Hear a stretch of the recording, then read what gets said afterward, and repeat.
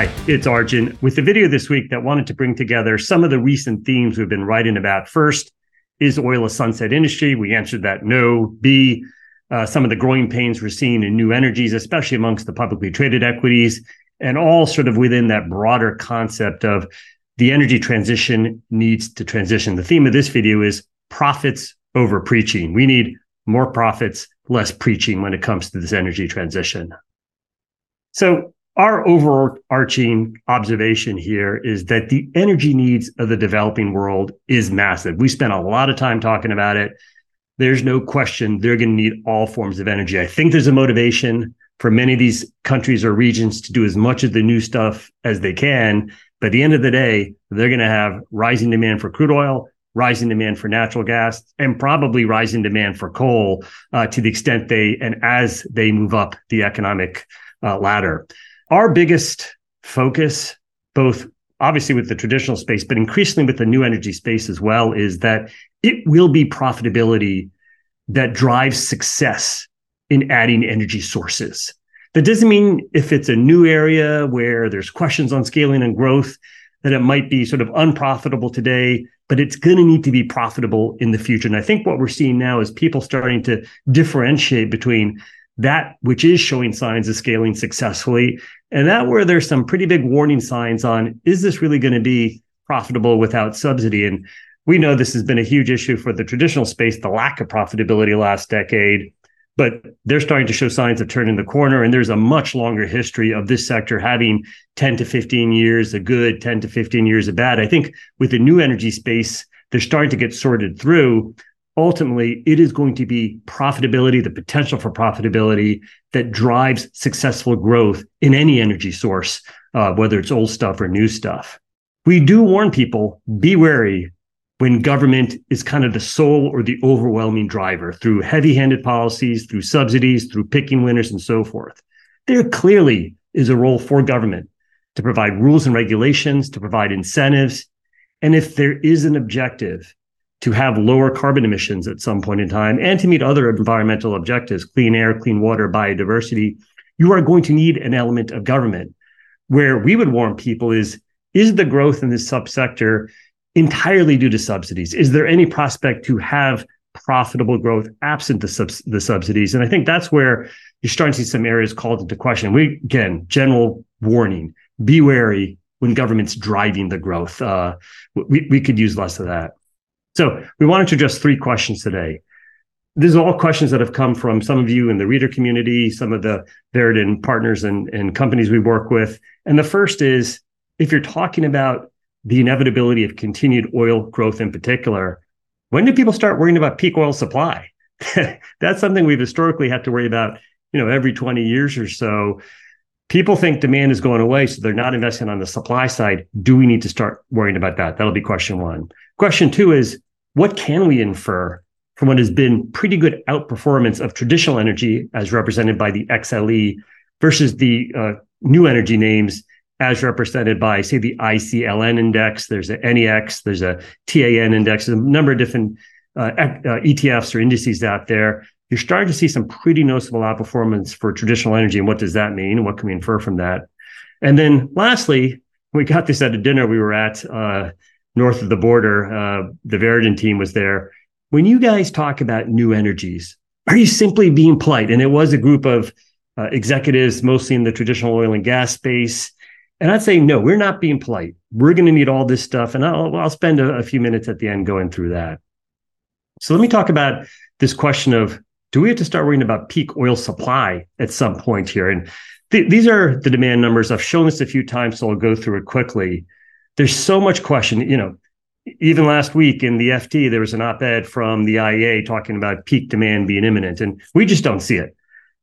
We don't think you can put some magical year, round number or otherwise, where you can declare oil demand is definitively going to peak. Could it level out at times? Could it struggle if there's recession? That's always been a period of weakness. We have a moment in time now where China, the US, and Europe are all facing economic uncertainty. There's no doubt in that kind of environment, a demand could be more lackluster, could even flatline for a little bit.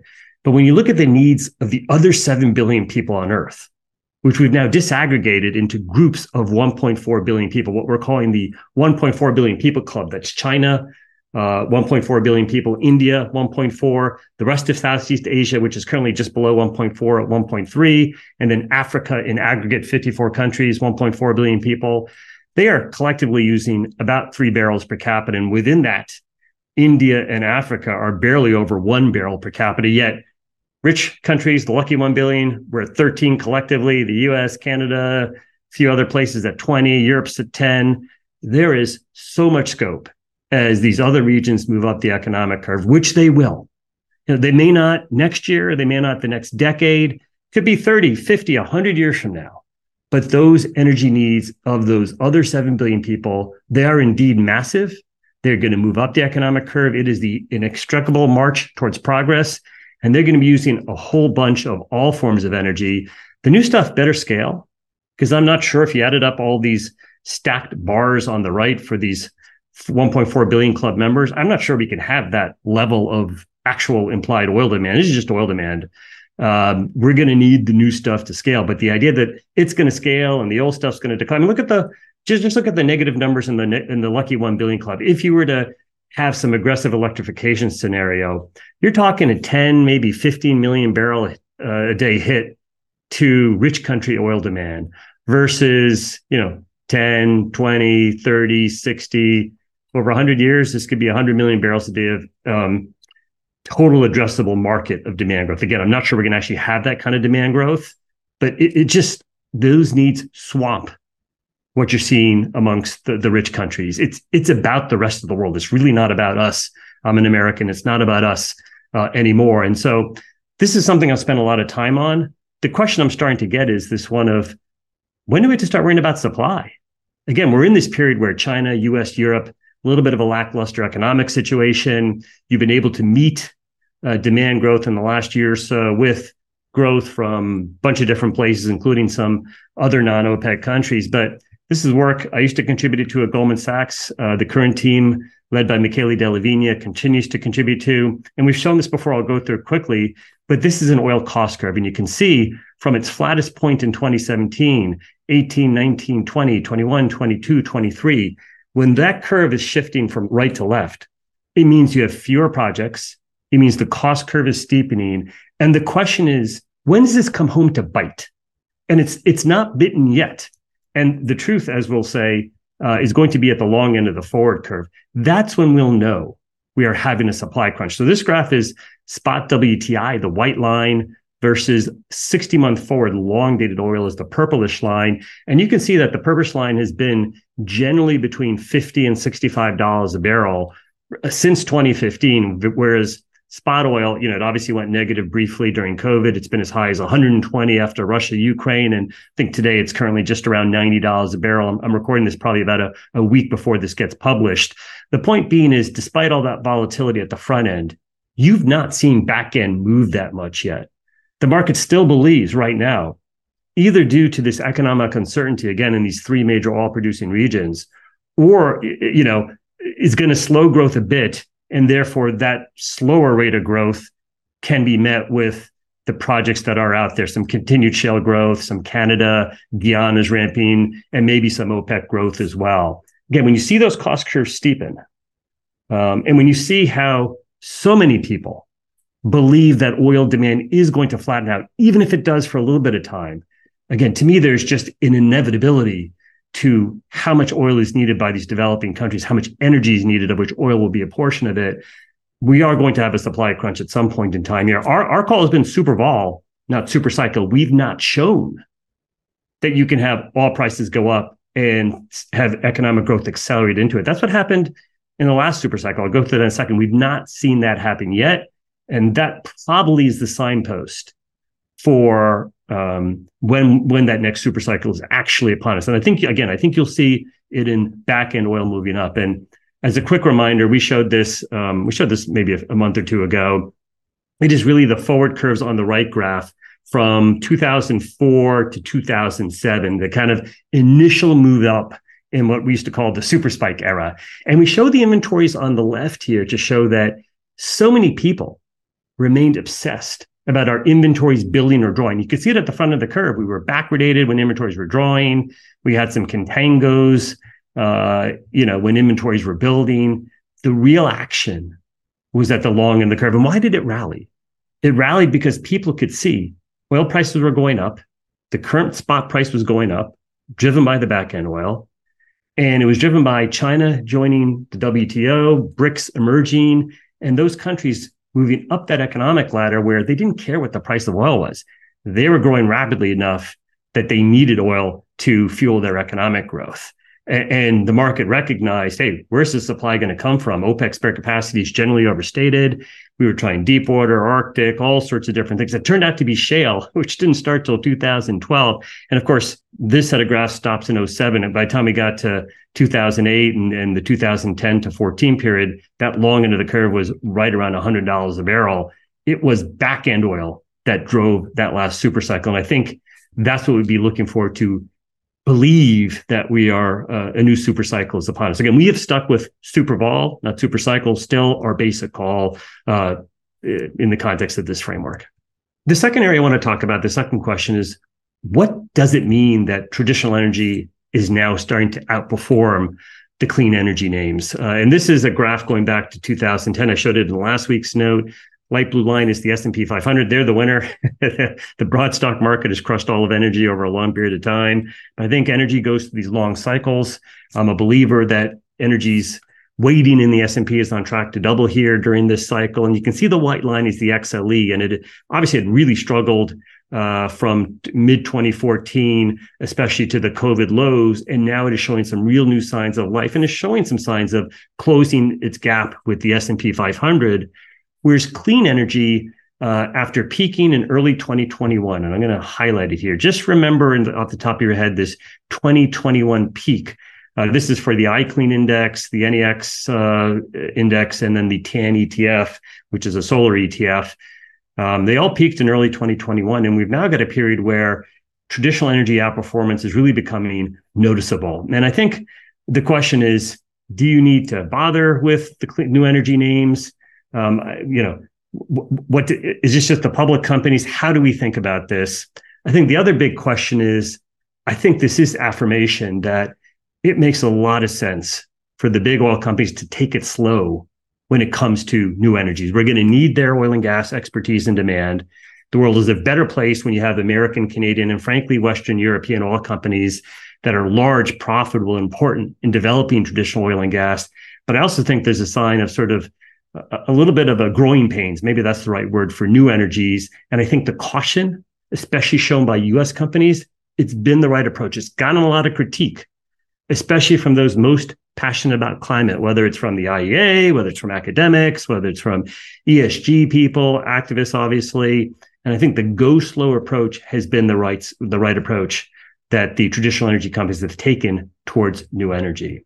I want to show a graph that my former colleagues at Goldman Sachs, this is from Peter Oppenheimer, European portfolio strategist, David Costin, the US strategist, both friends, have shown. And this is a graph of the tech sector and profitable versus unprofitable tech. And look at where unprofitable tech peaked.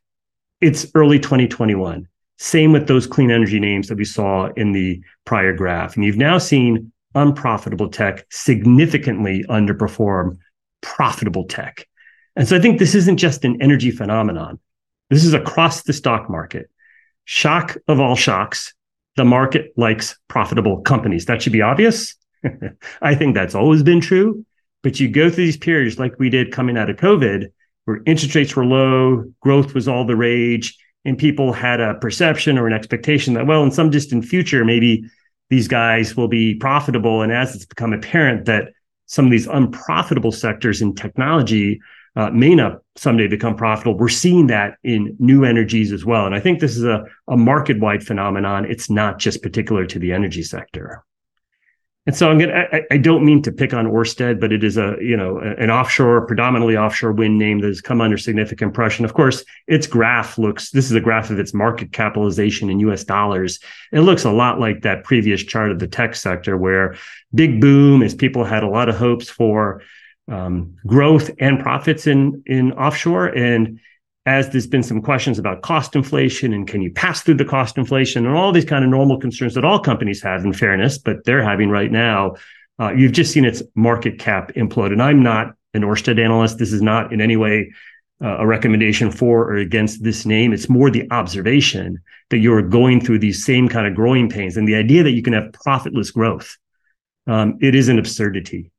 You can always say today we're unprofitable and future is going to have better promise, but you darn well better deliver on it. And when there's clear evidence that it's not coming true, this is the result. And I think, again, for those big oil companies that have gone slow, thank goodness the ones that have gone slow went slow, or they'd be facing write-offs, as I think you're going to see with some of these names.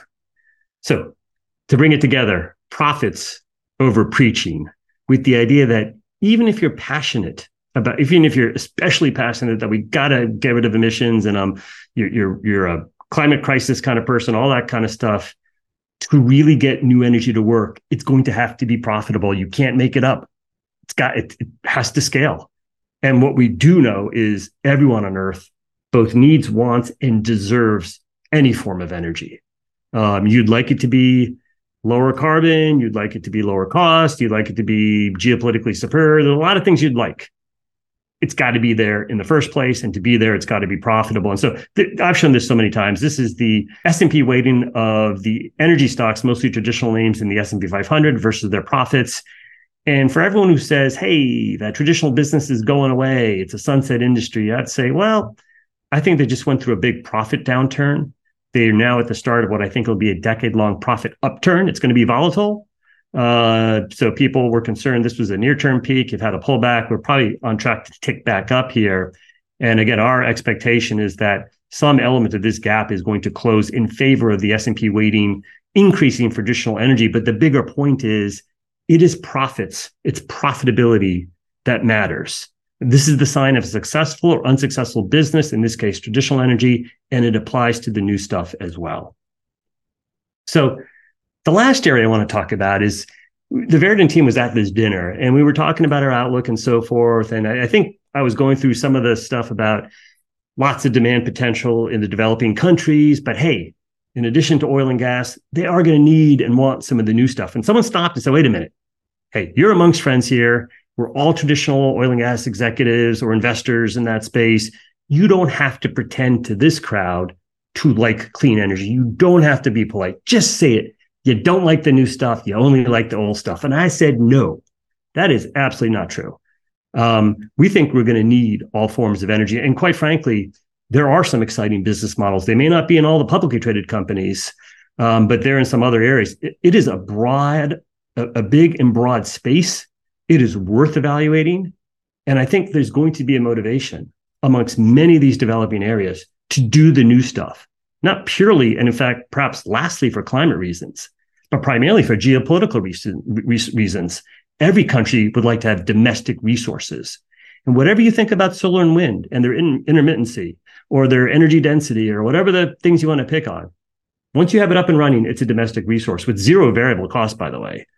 So a lot of CapEx up front, that can be a challenge. But once it's up and running, it's essentially for free, subject to some maintenance CapEx and so forth. And so it's going to be very appealing to countries that are not long crude oil to do the new stuff. So we're not simply being polite. And our example here is China. And so I think I can put my cursor here. This was when they joined the WTO in 2001, 2002, and their oil demand per capita absolutely tripled from 5 to 15 million barrels a day. And as a result of that, you see on the right graph here, their net liquids imports has grown massively. China's going from being essentially balanced to being a massive oil importer. No one's going to want to repeat that. China's not going to want to continue down this path. I've said their push towards EVs is a recognition. They would rather have domestic coal-fired EVs over OPEC plus or U.S. shale-fired ICE vehicles. And I think it's going to be true of India. It's going to be true of the rest of Southeast Asia. The African countries are different. They are actually pretty long oil and natural gas, and in some cases coal. So it's a more complex calculation, and in those areas. But certainly for large portions of the world that are not oil and gas rich or even coal rich, it's why they're going to want to do the new stuff. They're going to want to figure out what scales, and they will care about their environment, and they will care about carbon emissions eventually. But for now, I call it a geopolitical issue as much as anything. The other reason to care about new energies is you can create trillion-dollar businesses. That may be few and far between, but this is Tesla. I get it's a controversial stock, but you cannot deny that it has gone to about 1/3 last time I checked of the luxury vehicle market in places like the US. That's an incredible success over a decade. The market cap went up in a few stair steps, a big bump here, another big bump as the Model 3 finally started getting developed. And they're not quite a $1 trillion market cap, but from, and this is on a logarithmic scale, by the way, this is the kind of success that is possible with newer energies. It may be few and far between, but there's a lot of appeal in trying to figure out who is going to hit the next home run because the energy needs are so massive. If you can find that technology or that energy source or the mixture of the two that is going to scale without meaningful subsidies. And again, I'm going to leave the controversy of Tesla aside, including some of their subsidies, and just say that is the kind of success that is why people want to invest in some of these new areas. And it's why we invest in these new areas as a firm. And so when we talk about new energies, I think we have to remind ourselves it's not just solar and wind. That is part of it. It is a whole host of different energy sources and technologies. It's kind of like, for those that can remember the internet bubble burst, there used to be an internet analyst at all these firms, and they covered a whole swath of companies. The internet today, it's a joke to just say there's an internet sector. Every company has some strategy about being online. It's incumbent upon the traditional companies to be part of it. I'm talking about things like retailing or what have you. There are companies involved with infrastructure, with software. I mean, it's just a really wide and diverse space. And that's going to be true of new energies. We probably need to stop lumping all of new energies together. It's too much of a mouthful to name every last subsector. But I think there's just a lot of diversity there. There's a swath of different business models, exposures, capital intensity, geographies, subsidy dependence. They can be publicly traded or privately owned. Pros and cons to all this stuff. It's not one thing.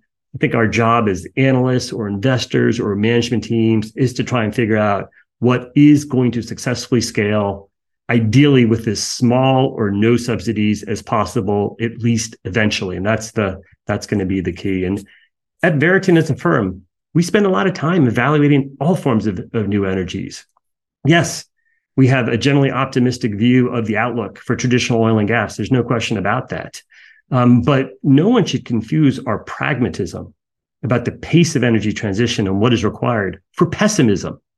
Okay, at least not in the context of the desire to do this stuff. I think it's there. And as a firm, as an individual, we spend a lot of time on this. We are focused on energy. And again, we'd like to see energy get out of the culture war. I do not believe things like green versus brown, clean versus dirty. These are not actual energy attributes. Things like cost of supply, carbon intensity, some of the environmental attributes, profitability, size of resource, location, all these kind of things are the attributes of energy. And that to me is what we should be focused on. We're focused on energy.